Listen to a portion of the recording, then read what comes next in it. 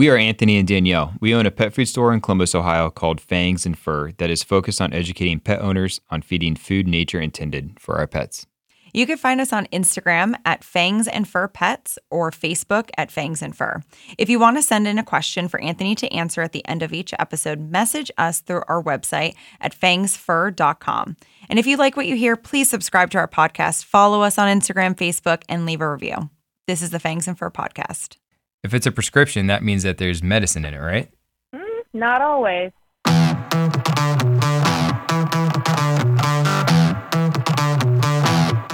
right, so today we have Lauren Becks back on the show. We have her because we wanted to talk more about prescription diets. We've kind of touched on it in previous podcasts, but we wanted to dive in a little bit. Stay tuned until the end of the episode where Anthony answers a customer's question. Your dog or cat is a member of your family. You want the very best for each and every member of your family, and that extends right down to the food that they eat. For over 30 years, Northwest Naturals has been manufacturing the highest quality raw frozen pet foods in Portland, Oregon. For you, the pet owner, Northwest Naturals comes in convenient packaging, easy to open, easy to store, and easy to thaw and serve to your pets. Quality ingredients, food safety, and the highest standards for manufacturing practices are what make Northwest Naturals the best complete and balanced raw food for your pet. Find out more in our podcast show notes. I wouldn't say they're becoming more and more popular, but there are a lot of people that feed their pets these prescription diets. Not really sure why. I would say they're becoming more rampant. Is that the right word to use? Feels like there's a prescription diet for everything out there these days. That's true. That's actually a really good point. I mean, now they have prescription diets. I mean, it's for whatever ailment. You have breeds now. You have they do a certain after surgery, after post surgery. All kinds of, like, for any kind of situation. Now you have a prescription food for, which is weird. But so a couple things that I want to talk about first and foremost, and we've talked about this before, but I think it's important that people understand that vets, there's some really great people out there, some really great veterinarians out there, and they're smart people. I mean, they learn a lot in college when they're getting their degree about physiology and microbiology, pathology, et cetera, et cetera. But as the Forever Dog states, the book, The Forever Dog, there's no ology for nutrition. It's just brushed aside. Yeah. It's ignored. There's no emphasis on it. Well, and I will say, too, on the note, coming from somebody who almost went to vet school, I kind of decided last minute that I'm just not a good student. I couldn't imagine sitting in a classroom for the next several years of my life, and the work-life balance isn't great. I know we talk about vets a lot, and we talk about the shortcomings, especially in the nutritional field. You don't go into veterinary medicine unless you're extremely passionate about animals and wanting to make them better. The money's not great. The work-life balance of being a vet is often really challenging, and it's a really hard field. So I do have a ton of respect for vets, and I wouldn't want anybody to think otherwise. Yeah, and I think just when it comes to nutrition, I think sometimes that they should be referring to somebody who specializes in that. Yeah. I think we just missed Veterinarian Appreciation Day. It was like a couple days ago. Shout out to Dr. Carlson, Dr. Loftman. They're literally a different breed of veterinarians, so they are the coolest. And so anyways, in this, I kind of talked about it before, but in The Forever Dog, which if you haven't read it yet, it's a brand new book out by Dr. Karen Becker and Rodney Habib about what you can do to kind of help increase the health span, longevity in your dog. And even for you, there's some really good stuff. But this book it's really popular right now. I think it's a New York Times bestseller. And I really think, I'm only halfway through, but I'm already like, this is going to turn the vet world over on its head. Yeah. Well, and I like how they talked about, you said, increase their health span. They compared lifespan to health span. And they talked about the fact that we spend like 30% of our lives sick. Yeah. The end of it and like in between, it ends up being like a huge chunk of our lives that we just spend in illness, especially with dogs, and we've accepted that as normal. Sorry to interrupt. Yeah. I thought that was a really great, picture that they painted. Yeah, well, when you think of it that way, like the health span, like the time that you're here and you're healthy and you're able and you feel good, is what we want, right? Which is kind of what ties into the topic today. We obviously want foods that are going to support the body, But they say, sorry, before I moved on, the point I really wanted to make was they had this really awesome quote that really stuck out to me, just about, I guess, veterinarians and nutrition. But they say, they write, as with human medicine, veterinary medicine remains stuck in this age-old paradigm of managing disease and controlling symptoms rather than preventing its onset in the first instance, which is, nutrition. It's not emphasized in their education, and I don't think it's important to most vets. I think that's a pretty fair statement, again, to most vets. But that's kind of why you and I are here, right? Like we're... Yeah, well, and that's why I love Karen Becker specifically. She puts such a huge emphasis on proactive healthcare versus, the standard that we've accepted now in the United States, specifically in Western medicine, is sick care. It's not healthcare, it's sick care. You don't, where they say in like China and over in the Eastern countries, if you keep coming back to your doctor, it's like an insult because that means that they're doing something wrong. They don't want to keep seeing you. They want to be able to treat you and send you out the door with the tools to manage disease before it manifests. Yeah, I think Dr. Carlson he's the first one that said that to me. Was that over in China? I think he said. Yeah. They have, like, if you get sick, you don't go back to your doctor because you hold them responsible. They allowed this to happen. They didn't prepare you, to, I guess, fight. And I feel like we've just kind of accepted now, especially with dogs. I'm like, it's more common to meet a dog that has arthritis, allergies, some sort of chronic illness than it is to meet a dog who is just happy and healthy and existing. And it's exhausting. I feel like it's just an endless stream of pet owners trying to have healthy dogs, but our world is not really setting them up for success. And so then they're desperate and they end up at their vets asking for solutions. Yeah, and that's where I think, vets can really excel. I always tell people when they come to the shop, like, vets are great people to go to if, your dog is sick or something's happened and all these ailments and disease. I'm in the business of preventing that stuff from happening, right? So yeah. I think both you and I kind of do the same thing. We try to do as many things. Yeah, educating owners to try to set them up with a way to, promote the health rather than just prevent disease even. Right. So getting back to, I guess, veterinarians and pet food and prescription diets, I think are really important. And I remember this reading the book by Amy Marshall, Why You Should Feed Your Dog Raw Food. She points out that veterinary medicine was born out of the pet food industry. So the pet food industry was developed in 1895. 35 years later, veterinary medicine comes out of that. So you have to imagine the amount of influence they've had from the start. You could almost argue that they're responsible for veterinary medicine. And so I think that's something that you should always keep in the back of your mind when we're talking about prescription diets and I guess foods prescribed by vets. And it's interesting that it couldn't have happened at a better time because you have all these pet food companies that were competing with each other in different marketing tactics. But what better way to convince you that your pet needs, a particular food than by targeting individuals that have influence over you, right? So specifically veterinarians. So if the vet says, feed this food, it'll help your dog, you don't even question You're going to trust them. Right. Yeah. And I think also we forget that you can choose your veterinarian. You can, and your human doctor. You can fire your veterinarian and you can get second opinions on things. But as compared to human medicine, I think we know less, pet owners know less about dogs. So they don't second guess any of that stuff.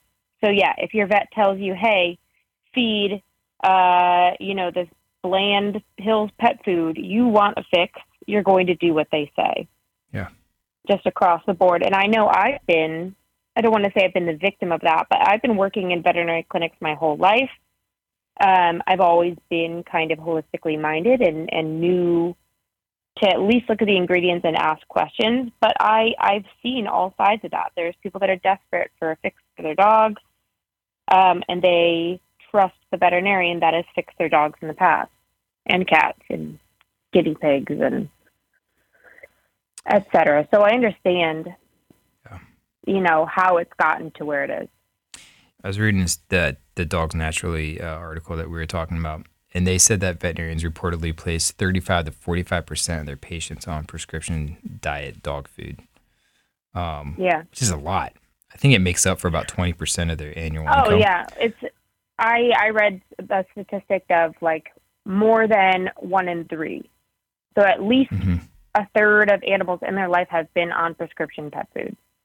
Because it's easy to do that when there's a prescription pet food for upset stomach. Like, who doesn't have an upset stomach every now and then? It's like how our body regulates stuff. You know what I mean? Yeah. And for arthritis, it's just a part of aging.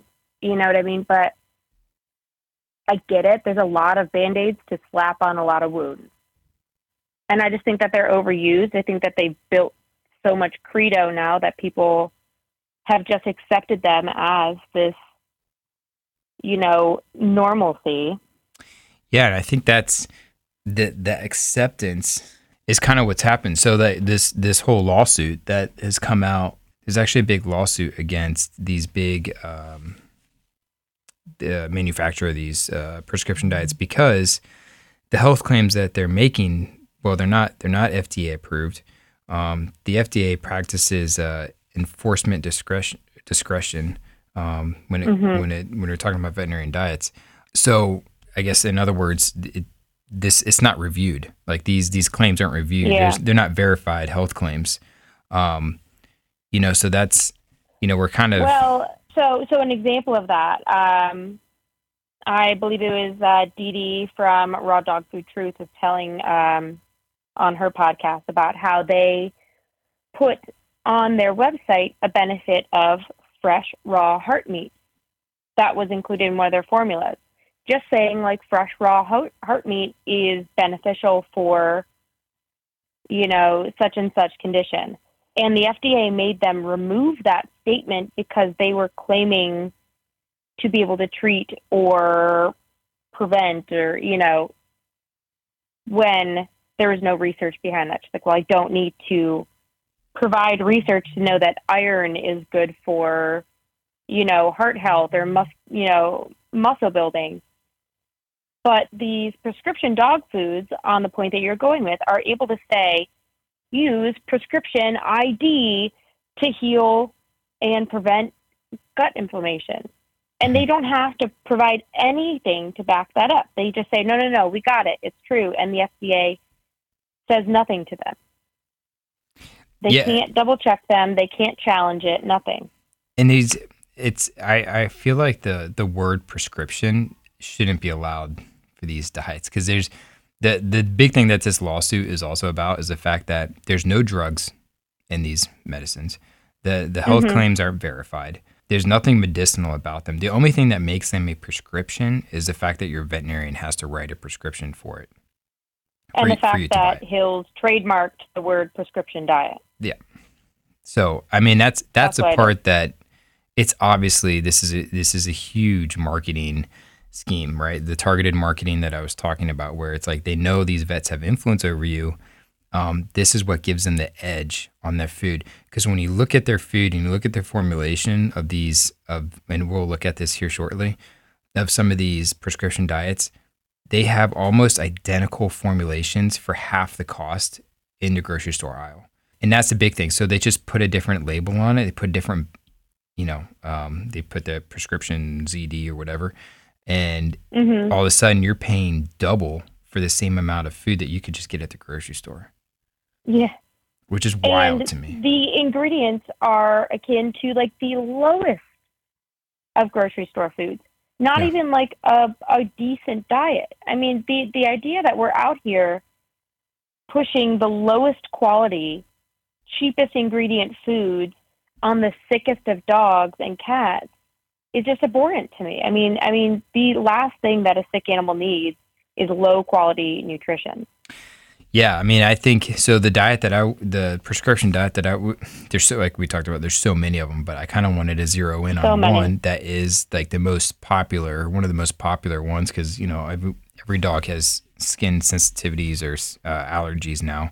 But the Hill's Prescription Diet ZD skin/food sensitivities original flavor dry dog food formula. I mean, to your point, I'm looking at their ingredient list, and the first ingredient is cornstarch. Cornstarch. It's like they don't even try to hide it. And I don't think there's a single person on the entire planet that thinks cornstarch is nutritious. Yeah, especially when we're talking about our dogs. Like, I mean, for whether they're whether you think that they're omnivores or you think that they're carnivores, it doesn't matter, right? Like it doesn't matter. And then the it second wouldn't be cornstarch to a horse. Yeah. So my whole point was like, there's only one ingredient that I'd probably give my own dog in this whole formulation, but like their ingredients are as follows: cornstarch, hydrolyzed chicken liver, powdered cellulose, which is sawdust, soybean oil, calcium carbonate, dicalcium phosphate, lactic acid, potassium chloride. It's just a whole bunch of synthetics and chemicals, DL-methionine, niacin supplement, zinc oxide, mixed tocopherols, natural flavors, which is most likely MSG. And then the very last ingredient is beta carotene. There's other ingredients in this, but my point is like, there's no whole foods in this whole formula. There's not one whole food. Single one. And then the thing that drives me crazy, like literally this keeps me up at night, specifically last night, when you do the analysis on this food, and this, again, just to make this clear, this food is for allergies. It's for sensitivities. So it's this dog that we're feeding it to already has so much inflammation going on in the body. And when you look at the analysis, so this diet is 19% protein, 14% fat, 4% fiber. When you take these things, subtract them from 100, you get 57. So 57% of this diet is carbohydrates, is sugar. And when we're talking about an animal that is already inflamed, you are directly you're fueling that inflammation. But you know what? That keeps you going back to the vet, Yeah.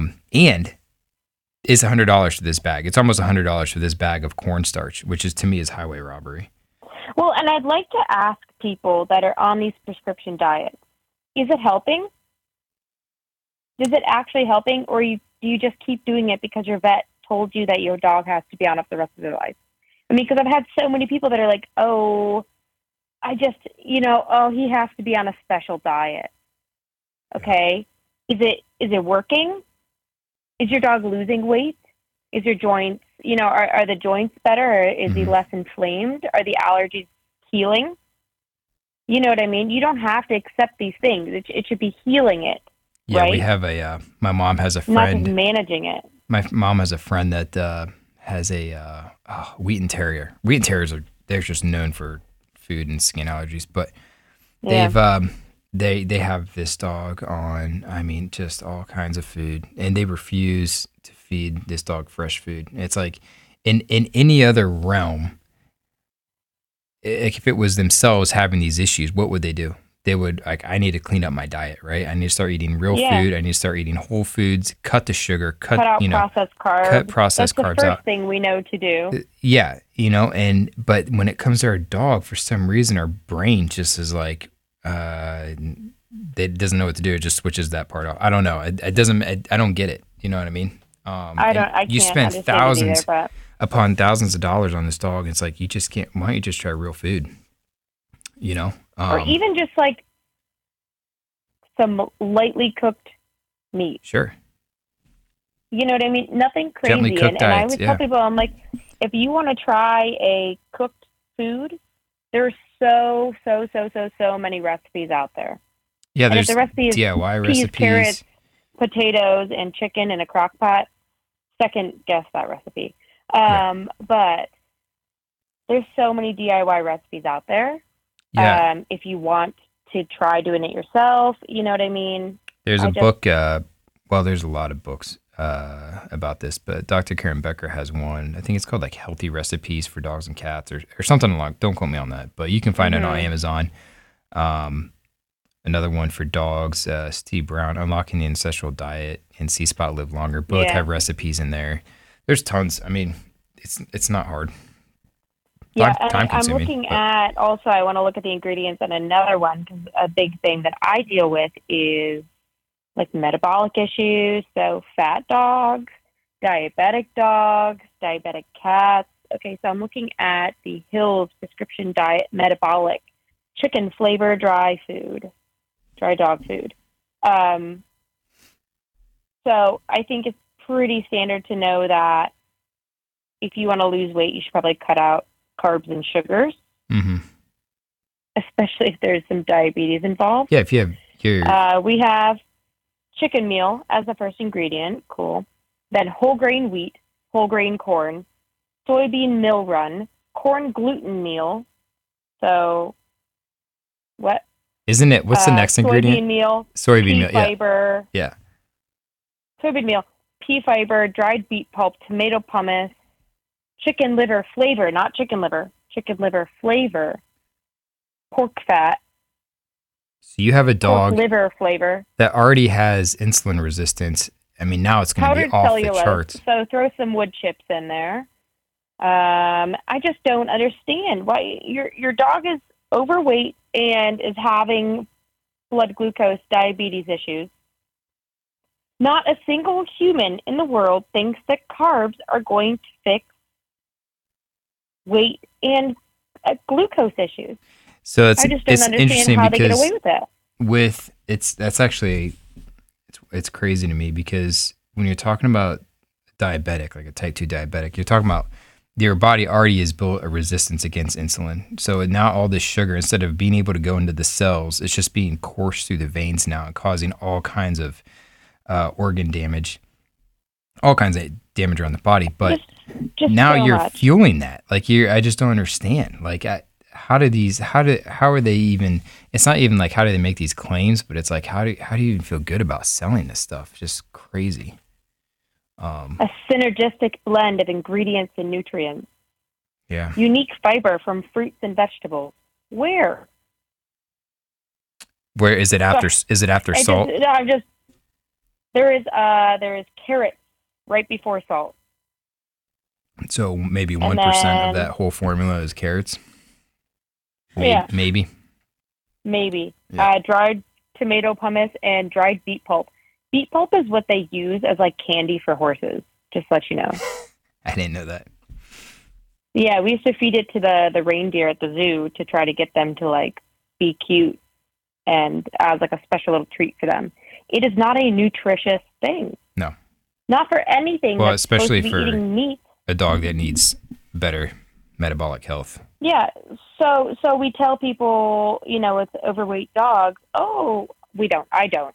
But people are being told, add green beans, add whatever. I'm like, so you're taking a weight management food that is already mostly plants and carbs, and you're adding more plants and carbs. And so I always tell people, I'm like, just add some chicken. Even if you go out and get like the canned chicken and water. Anyway, sorry, that's just something that drives me nuts. I'm like, it's just so counterintuitive. If you were to actually think through it for a half a second for some of these. Kidney care dry food for cats. Yeah, this is a tough one. What's the first thing you're supposed to do when you're having kidney issues? Add stones, moisture. Whatever. Drink tons and tons and tons and tons of water. Nobody's talked about the fact that cats can't efficiently drink water. Cats are biologically designed to get 70% of their water intake from their food, and yet we're prescribing a dry food to try to help cats with their kidneys because it's such a rampant issue now. And it just is so that's a tough one too. We don't talk about cats enough on here, but they struggle the most, especially when it comes to just being able to get moisture. 60-70% of pet cats have or die from kidney and urinary diseases. Yeah. Blockages, stones. I mean, most cats failure. I knew growing up, I felt like constantly had stones and crystals and urinary tract infections. Like it's just like it was just a thing. It's just like well, if you just added some moisture, it would change a lot, among other things. But moisture is just 2400 licks to get a fourth a cup of water. thousands of licks to be able to get anywhere near. And so they'd be sitting with that bowl for like, yeah, you said like an hour. But even, you know, I have a cat that suffers from what we've diagnosed as like stress-related urinary tract disease. Yeah. And unfortunately, she developed those crystals during COVID. I had a new baby. It was a new house. It was a really stressful time. Yeah. And once they kind of develop, it's hard to get them to stop. So I've managed to do it entirely with diet. But if she doesn't get like soup as her food, I've just poured tons of crude carnivore broth and goat meal in there. If she doesn't get that with her raw food, she'll start peeing in places. And it's just something that we've had to accept. But there's no dry food in the world that's going to fix that. I know I read a lot of quotes, but there's a kind of to tie into that. Dr. Judy Morgan has I guess she wrote a small article, and I think it's going to be in our show notes, but just about prescription diets.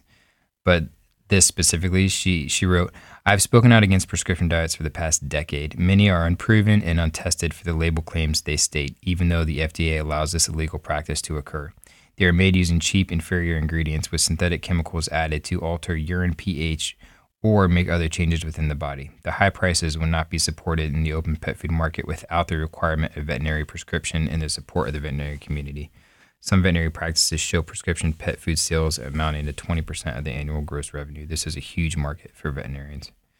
Well, I think we need to touch on, too, the fact that a lot of these vet hospitals, Banfield, what's the other like big kind of chain one? They're owned by these pet food manufacturers. Yeah, Mars just bought 6,000 vet clinics across the United States.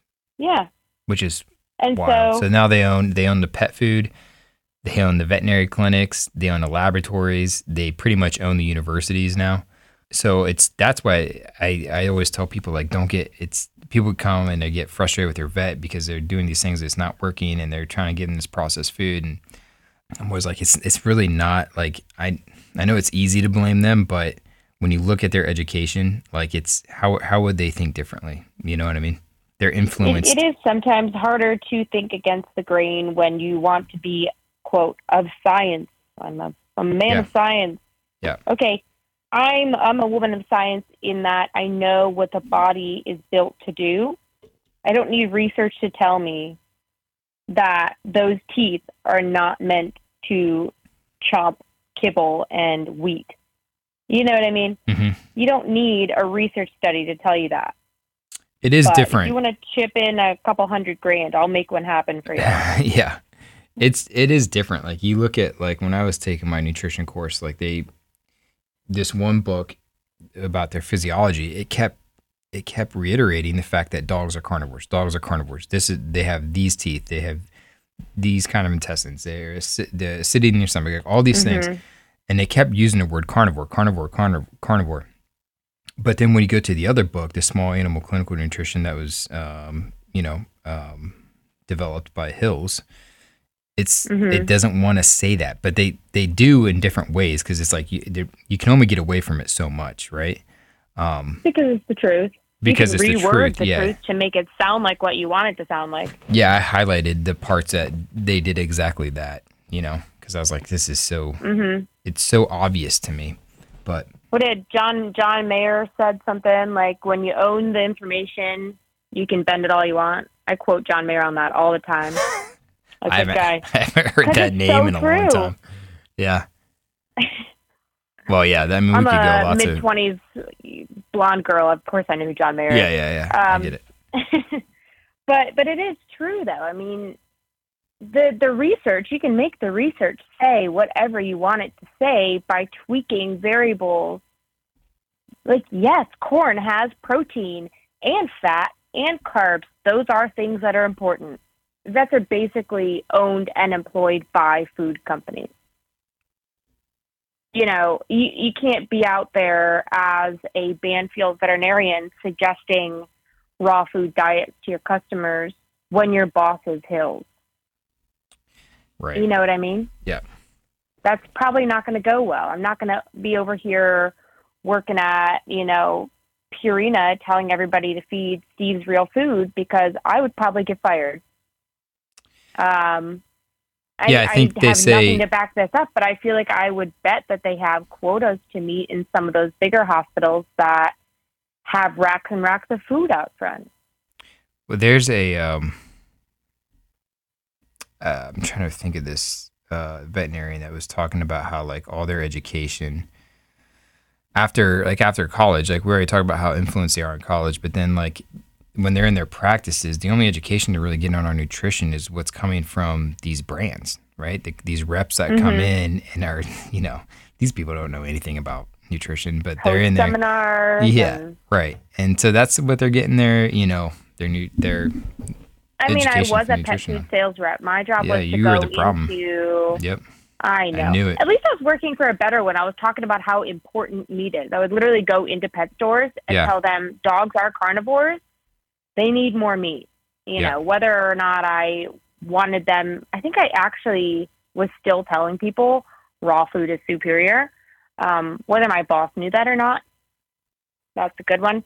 But they are going in. They're saying we use chicken meal as the most blah, blah, blah. It contains meat and bone meal, which is a great source of glucosamine. Okay, yes, because it has bones in it. It also has chicken shit and probably wood chips and God knows what in there. You know what I mean? Like, I was watching that video by Royal Canin where they were talking about how you should look through all of the marketing of these, boutique brands and just trust science, right? We trust their science. Love chicken meal because, and they're like, what's a good point? Chicken byproduct contains important things like chicken liver high protein and hearts and lots of organs that are packed with nutrition. And I'm like, you don't know what's in there. So you agree that feeding organs and liver and heart is nutritious. And how much of that is even available to the pet, right? How After much it's of that been chicken processed. byproduct meal is actually those expensive organs. Have you ever bought chicken liver? It's not cheap. No.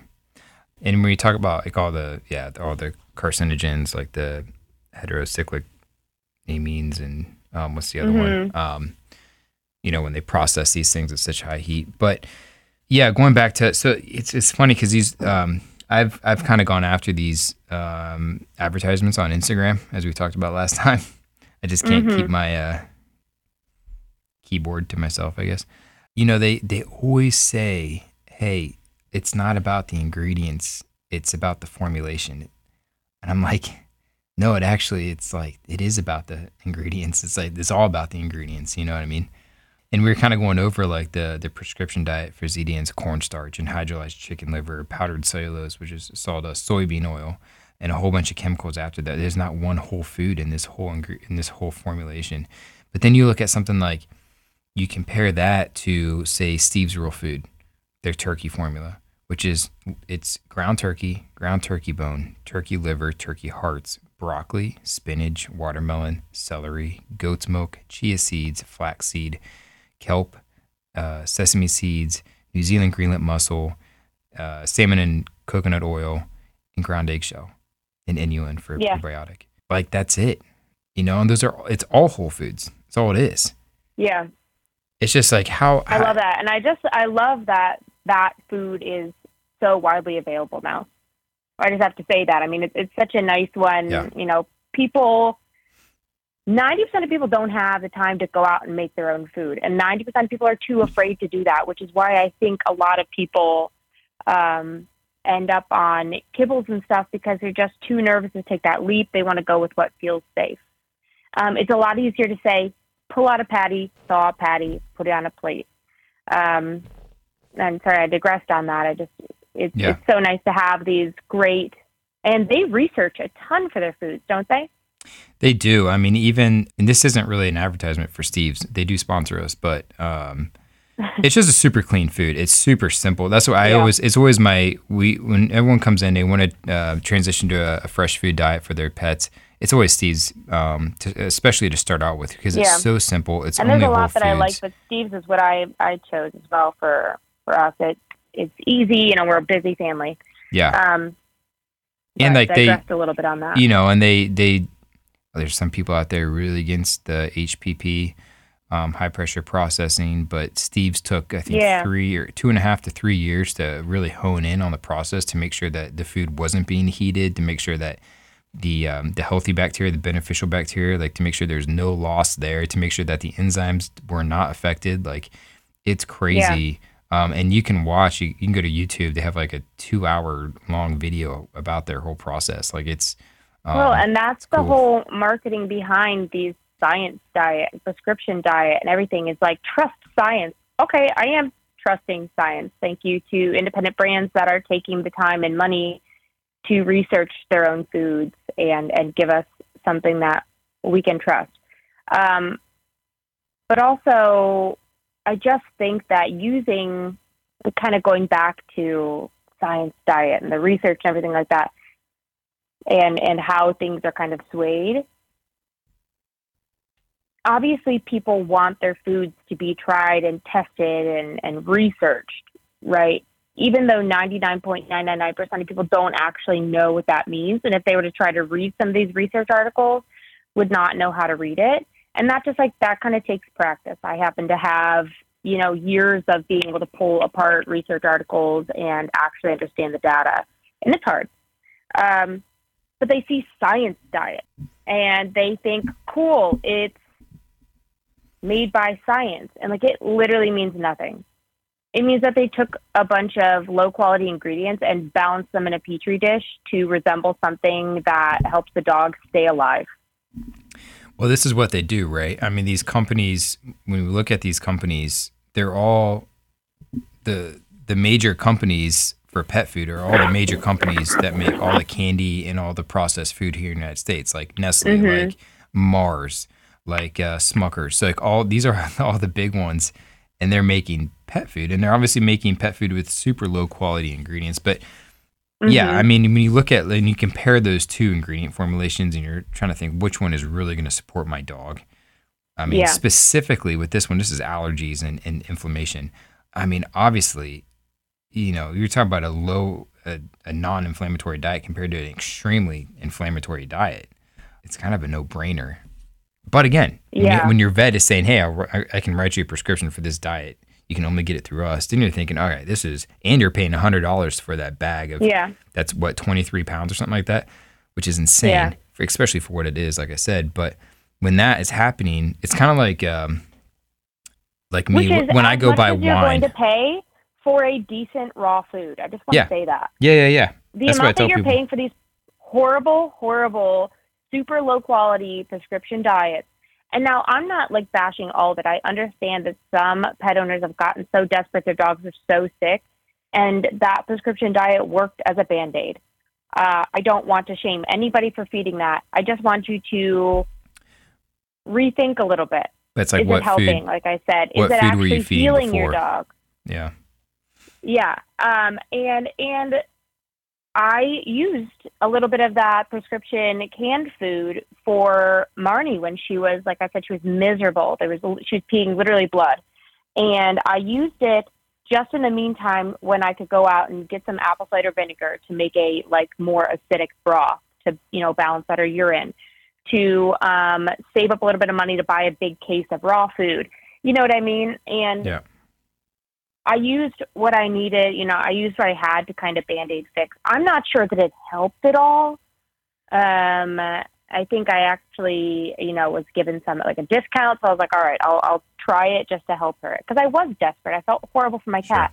But as soon as I could get her started on a different food that, I worked with my knowledge and I used the, great wide world of the internet and all of those, holistic veterinary resources to formulate something for her at home that was doing basically what this prescription diet was, but 10 times better. I balanced the pH and I increased her moisture intake. Well, it's not just a Band-Aid. You're supporting her whole body, right? That's the big thing. Yeah. Well, I didn't. Okay. So I used it to help mute the symptoms a little bit. So then I could go back around and heal the source of it. Okay. And this is something that's stress related. She's always been a cat that's had that. And so it's something that she's probably going to deal with for the rest of her life. but I use Austin and Cat, their feline formula CBD, which actually has cranberry in it. And she, shout out to Austin and Cat for Instagram messaging me, telling me to try it, because that shit has been the best. Right? That's awesome. Has been I didn't know they had done amazing for her. Look at you. You're such a little influencer. I know. And well, it's cool because I have all these resources now. So I'm like, now I have all these cats, because before I was doing like the Super Snouts cranberry powder and a CBD and the apple cider vinegar. And that at least, kind of nicely ties it all in one. It makes her a little loopy, so she's less mad at me all the time, because she's like blind and just really anxious. And so that works really well for her. And then, using the Vital Essentials and the Steve's raw food in a mix for her. And then, like I said, I douse everything in goat's milk and the crude carnivore bone broth. And there's so many things out there that I can just walk into your store, grab off a shelf, and go home and scoop. You know what I mean? I'm sitting there spending 30, 40 minutes to try to help my cat stop pee blood. I literally scoop a little bit of this, scoop a little bit of that, squeeze some of that on top, and we're good to go. Yep. And you can start small. It's completely, And if I stopped doing that, like there was a little bit where I was out of town and she was on just like our base mix, and she started back up again. Yeah. So I know as a fact that what I'm doing with the diet is managing and helping her feel better. Yep. And that's a good point. So, when you do things kind of holistically, like instead of doing the prescription diet, but doing things like just feeding a fresh food diet, sometimes it takes, it's not something that happens overnight. You know what I mean? No. I'm not and saying, we like that, right? We like that quick Band-Aid fix. We like the Apoquil because Western it makes society. the itchies go away. It doesn't like that in the body, though. Sometimes you have to recalibrate the system. So, yes, that prescription food might be muting your animal's symptoms, but that doesn't mean that you are off, scotch clean. You have to kind of go back and still reboot the gut while you're muting those allergies and all the sugar and all the chemicals and the synthetics and the carcinogens and all these are contaminated with glyphosate or and aflatoxins. Yeah. It's just like you're not supporting them. You're going to cause something else. You know what I mean? Yeah, you might mute the issue, but you're going to be causing some other issues, and then you'll move on to another prescription diet. I like the word mute for it. I like the word mute because very clearly when you mute your TV, the sound is still there. The people on the TV are still talking. You just can't hear it. Yeah. Okay. So when you mute your dog's allergies with Apoquil or with some kind of allergy prescription diet, which honestly, tell me if it works for your dog, because I've never heard of somebody that it actually works for. The issue is still there. The immune response is still there, just wreaking havoc in different ways. So you need to heal the gut. You need to, reduce the inflammatory load on the body, or else it's still just in there wreaking havoc in different ways. You might just not see it. And that's when it gets dangerous, I think, because sometimes you have to avoid taking the medicine to know what the symptom is and whether it's getting better or worse. And if you just get rid of the symptom, then you have no idea. Yeah. And just to kind of close. End rant. Thanks for coming to my TED Talk. Yeah. No, I think just, I think it can also be hard for people to get off these diets. So I think just as like a closing statement, finding the right vet, I think is really important. And we talked about this before, but I'm someone that really promotes being honest to your vet. My vets know exactly what I'm feeding, what supplements they want to know. And and sometimes they even oh, what's that? And question it because they want to learn more about it, which is fantastic. Even the vet techs will do the same thing. And I'm like, this is really cool. That everyone has that kind of access to that kind of clinic or that kind of vet. But if you're telling your vet you're feeding fresh food and they're giving you a hard time, it's simple. Just walk out.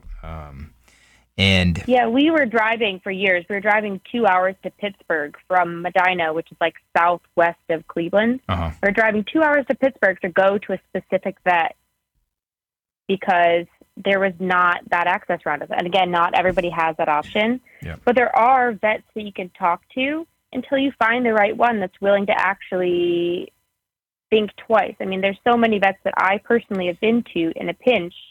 Yeah, there's that don't ask those questions. They look at them and tell me what pill to give my dog. There's the podcast you were talking about before, she has Dr. Judy Jasek. She does like a teledoctor kind of thing. A lot of them do now, which is really neat. And it's nice because they do that specifically because it's hard to find people like them who have kind of rebelled against, the system and gone out and educated themselves. And they want to make themselves more widely available to dogs. Because it is frustrating, and I've talked to many of these vets, it's frustrating to them that they are only one person. Yeah. Yeah. Well, hopefully, like I said, I hope this Forever Dog really starts. I mean, there is a whole movement right now, a whole and this podcast, revolution even afoot. Having Dr. Carlson on here is huge. Yeah, just knowing that there's someone that's, been educated in the veterinarian world that is very. I wonder, do they still have? There was a podcast called Conversations with Veterinarians, which was extremely eye-opening when it came to nutrition and. Oh yeah, it was by what's his name? Dr. Doug Knuven, I believe is how you say his last name. He actually went to Ohio State. Go Bucks. Yeah. It's just interesting, and I don't want to go. Maybe we talk about it next time. But great podcast to listen to. But I don't know what they did with that. I don't know if it's still on Spotify or not. But the points that we wanted to make today was that these prescription diets, the reason why they're prescription diets, the only reason why they're prescription diets is because it's a marketing scheme. They know that if the vet has to write a prescription for that food, then it makes it a prescription diet. But there's no medicine in there. There's the health claims that they're making. I mean, there's a huge lawsuit right now going on about that because they're not. I think it's dangerous. It's not. The FDA is not approving these health claims, and so just because don't think that because you feed this diet that it's going to heal anything, and it's definitely not supporting the whole body. And I said I would guess that there's a very low percentage, or a low chance, I should say, that this will actually help your dog with whatever issue they're having. Just looking at their formulation and their ingredients. I mean, it's not rocket science. When Anthony and I say food is medicine, we don't mean that. That's not. Not like that. Yep. Not like that. Your dog or cat is a member of your family. You want the very best for each and every member of your family, and that extends right down to the food that they eat. In order to give your pets the very best, you need to feed them a complete and balanced diet, like Northwest Naturals. For over 30 years, Northwest Naturals has been manufacturing the highest quality raw frozen pet foods in Portland, Oregon. Their ingredients suppliers are carefully chosen for their dedication to quality and safety practices and sustainable farming activities. They combine all those healthy ingredients, adding natural vitamins and minerals to provide the very best nutrition for your cat or dog. Their recipes follow recommendations from the American Federation of Feed Control Officials, or AFCO, so that each is complete and balanced. In order to keep their products free from bad bacteria and pathogens like Salmonella, E. coli, and Listeria, they use high-pressure processing, or HPP. HPP is extremely safe and has been used extensively in the human food industry for many years. Northwest Naturals is able to keep prices down and overhead costs low since they produce all of their products from beginning to end. For you, the pet owner, Northwest Naturals comes in convenient packaging, easy to open, easy to store, and easy to thaw and serve to your pets. Quality ingredients, food safety, and the highest standards for manufacturing practices are what make Northwest Naturals the best complete and balanced raw food for your pet. Find out more in our podcast show notes.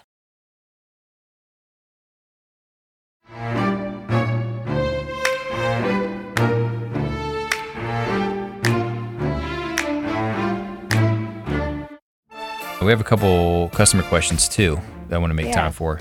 This is from one of our customers, Summer. She says, as a raw feeder, I often clean my countertops and the floor where my dog platter was. She uses the Mind Platter, which is great. A lot of times she eats directly off the floor because I give her beef knuckle bones, duck necks, etc., and she carries it off to eat it. I recently became worried that she's likely ingesting a lot of the cleaning products that I use to clean. Do you have suggestions for safe cleaning product brands, or at least things to look out for when buying cleaning supplies? Yeah. So this is a good question for you because you, as you say, you handle a lot of meat. So I am the meat queen. Yeah. So just a quick note on that. I love that she asked this, and I love that she's thinking about that because we don't really. A lot of people, I do, but a lot of people don't think about the things that their pets are ingesting. If you mop your floor with, what's that, Swiffer wet jet stuff, Yeah. Your dog then walks along, is basically wiping it up with their paws, and then directly ingesting it. There was a big issue for a while. A lot of dogs and cats were getting really sick from Swiffer wet jet stuff. Oh, really? I did not know that. But it always leaves such a film. I remember using that stuff in college. It was making dogs like really sick. Okay. Yeah, it was making dogs really sick. Same with Febreze. Same, they're finding like with candles even, when it burns that residue up, then it settles on the surfaces. Our pets walk around, and our pets are licking their feet. So I love that she's thinking about that, because it is really important. And we're finding, they are finding really high concentrations of these chemicals in our dogs, and especially even in our kids. You know, I'm not going to go around licking my hand on a daily basis, but my kid always has his hands in his mouth, right? For sure. So there are a lot of really simple ways to clean naturally. You can just I use like white vinegar. You can make a spray with it. What's the concentration that you use, Anthony? It's 1 part water to 1 part distilled vinegar, I believe. Yeah. Yep. And you can add 50-50. You can 50-50. You can add like some essential oils and things like that, I believe, but you don't need to. Vinegar is vinegar. Vinegar is vinegar. And it smells at first, but it wears off very quickly. Yep. For myself, for my floors, I honestly just put vinegar down, let it soak a little bit, wash it around, and then, kind of soak it up and rinse it off. But I also am working in, an area where I can pour it down directly and then hose it off. For inside, you can make a mop bucket 50-50, or use spray bottles. And you're going to find across the board, if you look on, more natural blogs or forums, that is a really, really, really common one. And white vinegar is cheap. You can get like a gallon or 2 of it for like a couple bucks. Yeah. So that's a really big one. I use white vinegar on all of my floors. And then if I'm going through something where I know that there's a lot of potential for bacterial contamination, anything that's like, I deal with a lot of raw meat, and I don't want to take that chance for my customers. You can also use food-grade hydrogen peroxide is a really, really good one. I use peroxide myself for any kind of not disease, but like, if you get bumps in your mouth or, canker sores or anything like that, it's awesome for that. And hydrogen peroxide is a really, really wonderful cleaner. It doesn't have a smell. It doesn't have, any color or anything that stains. I wouldn't necessarily put it on your clothes because it can be bleaching. But as far as surfaces go, hydrogen peroxide is a really wonderful one to use for that. And you can find formulations to be able to make sprays and cleaners online. And then if you really want to make sure that you are totally cleaning everything up, and I do this about once a week inside, and like with our bowls and stuff, I use the 7th generation antiviral. So it's like the Clorox of more natural products. And 7th generation isn't perfect. A lot of people have a lot of opinions on it. But compared to a Clorox or a Lysol, it's so much better. They use mostly all plant-based and natural products, and I feel really good about using it. Again, there are residues. They say that you can just spray it down and not have to rinse it off. I'll spray it down, leave it for like 15 to 30 seconds at least to let it really work on all those bacteria. And I spray it down heavy because I'm doing a deep clean. Yeah. And then I will rinse a couple times and wipe with water to make sure we're getting those residues off. So those are just a few of my favorite options. And like I said, I deal with, a lot of potential for bacterial contamination. And those are pretty much accepted across the board as successful.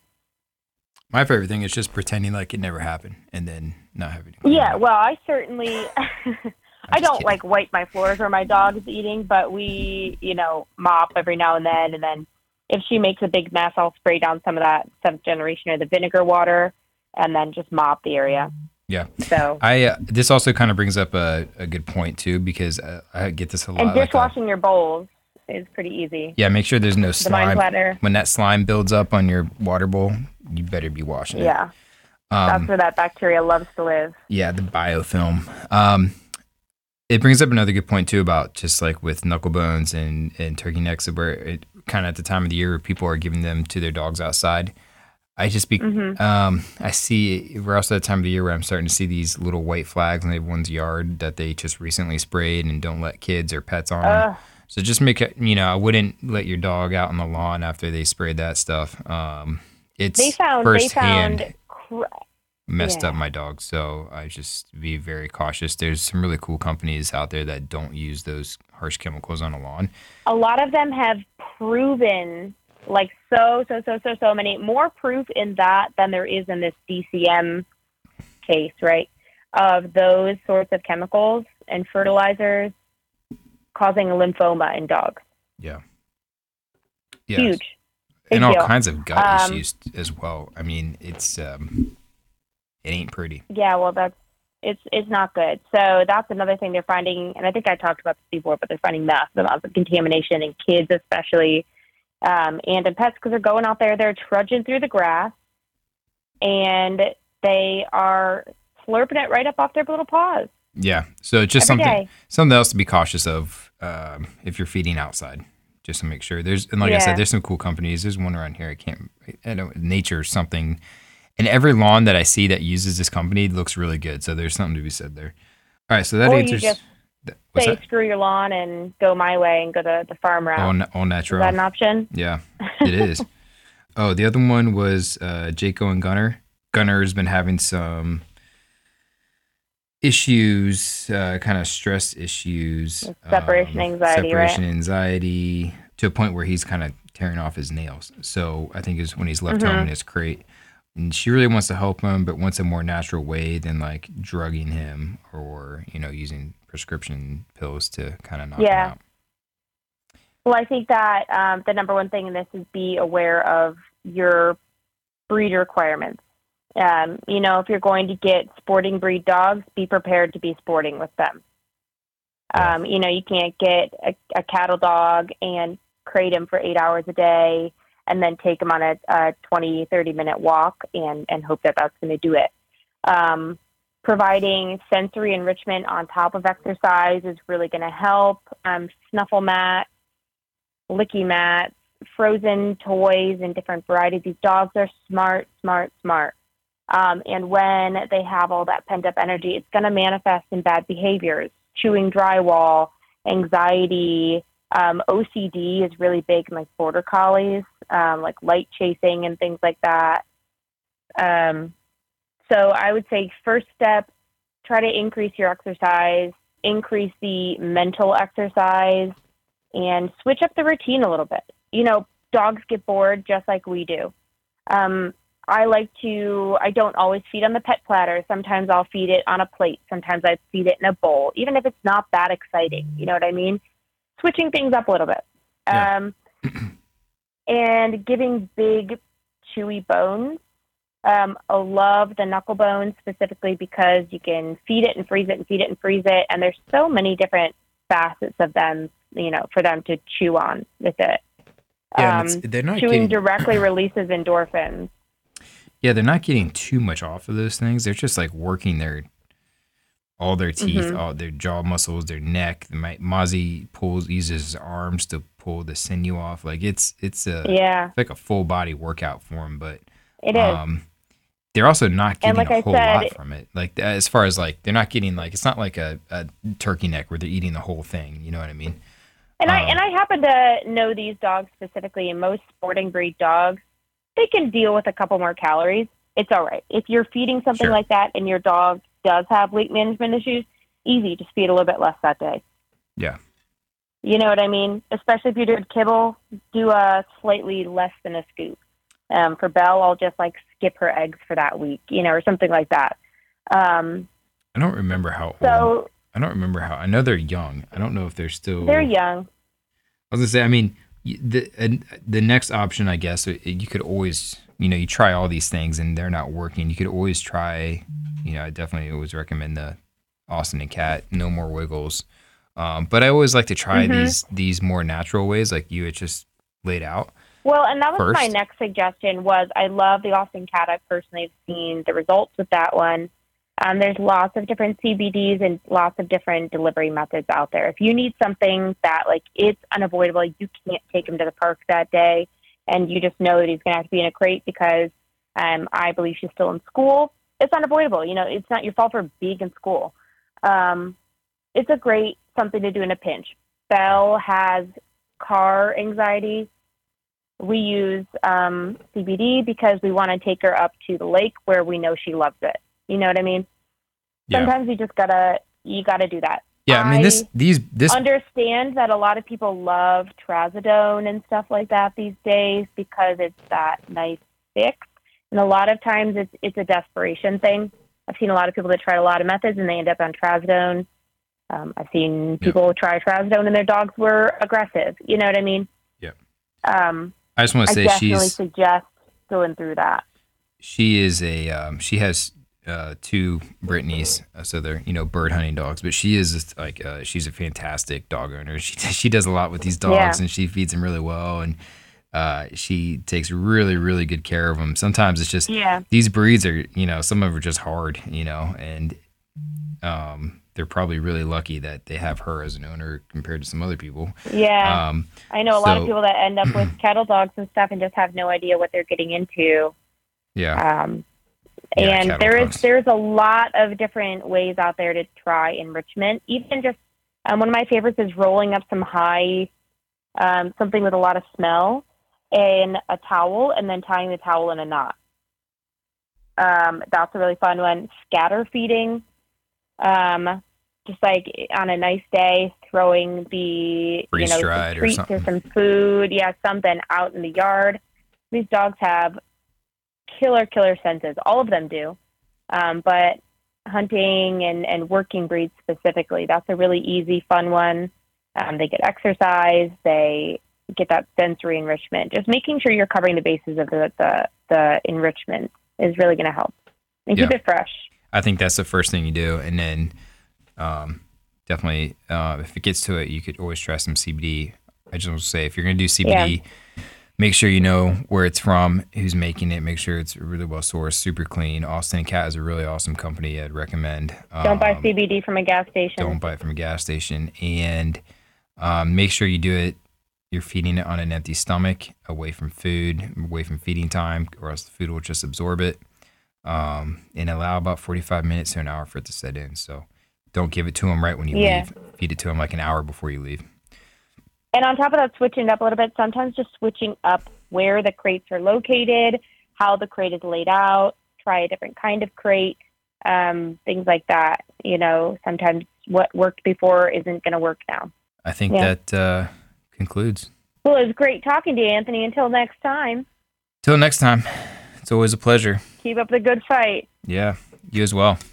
So if you have a question that you want us to answer on our next podcast, you can find us a few different ways. You can send an email to Danielle@fangsfur.com. You can find us on our website, fangsfur.com, or you can direct message us on Instagram @fangsandfurpets.